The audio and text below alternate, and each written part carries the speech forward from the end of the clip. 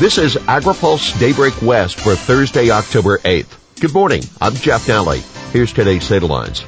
Newsom to conserve 30% of California. No bill puts focus on gene editing. And meat exports recovering. Newsom touts ag in largely symbolic conservation order. 2 weeks after his diesel ban sent farmers reeling, Governor Gavin Newsom stood at an organic farm yesterday and hailed agriculture's accomplishments while signing his next climate order. We can't forget about our ranchers. We can't forget about our farmers. We can't forget about agriculture here in the state of California, said Newsom. That's California's game that we do better than anybody else. While the order is vague on details, it commits California to conserving 30% of its land and coastal water by 2030, joining 38 countries in the 30 by 30 pledge. Newsom tasked his resource agencies with developing policy recommendations on how to accomplish this. That report is due in the final months of Newsom's term. Under the guidance, CDFA will protect pollinators and native species while promoting healthy soil to farmers and ranchers. We're not going to walk away from agriculture, said Newsom. We're not going to dismiss or deny agriculture's future in the state. Quite the contrary. California ag exports down 9%. The ongoing impacts of the pandemic have led to a drop of nearly 9% in agriculture exports from California compared to this time last year. That according to a new report from Beacon Economics.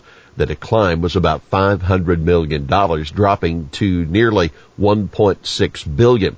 While the numbers are down on a year-over-year basis, we are doing better than earlier in the year and much better than the nation overall, said Christopher Thornburg, a founding partner in the consulting firm. Thornburg noted that imports to California have recovered even faster, indicating an economy that has improved dramatically in recent months. Pence and Harris tangle over China trade war.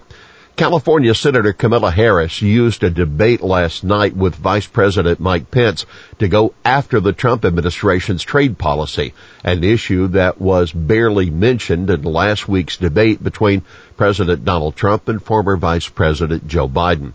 Harris asserted that the president had lost the trade war with China, destroying thousands of American jobs in the process and pushing farmers into bankruptcy. Pence shot back. Lost the trade war with China? Joe Biden never fought it. Pence also accused Biden of being a cheerleader for China. Harris also brought up farmers during an exchange over climate change policy, and she promised that the administration would make the climate issue a top priority.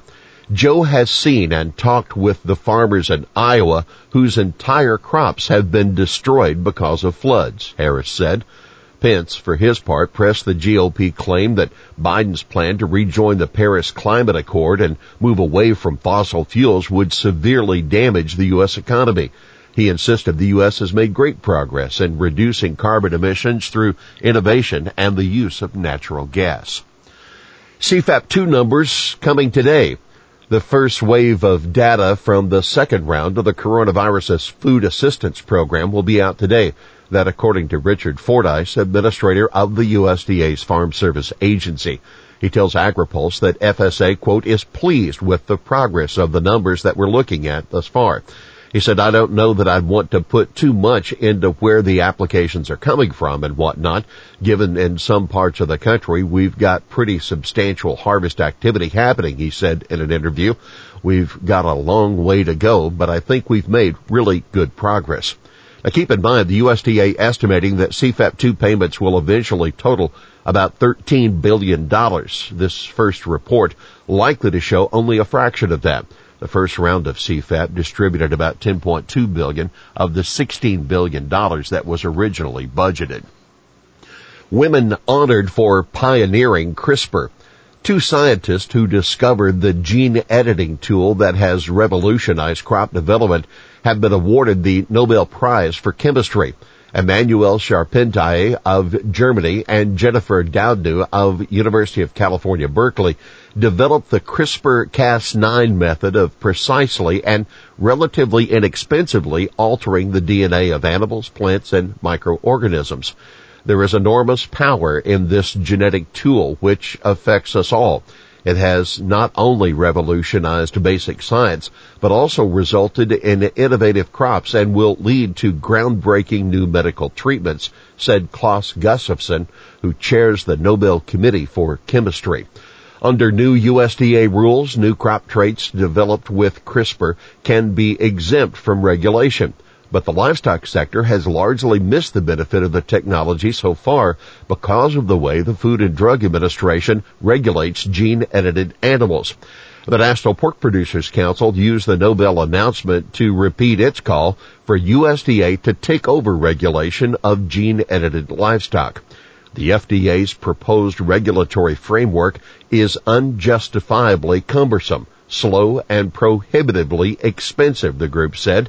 NPPC President Howard A.V. Roth, a hog farmer from Wisconsin, said, "If we don't move oversight of gene-edited livestock to the USDA, we will have ceded this promising technology to global competitors at the expense of American jobs and our nation's global agricultural leadership position."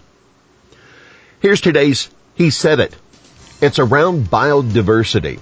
It's around alternatives to synthetic fertilizers and new strategies on mulching and composting. That Governor Gavin Newsom describing his executive order. Well, that's Daybreak West for this Thursday, October 8th. For the latest news out of Washington, D.C., visit agripulse.com. For AgriPulse Daybreak West, I'm Jeff Nally.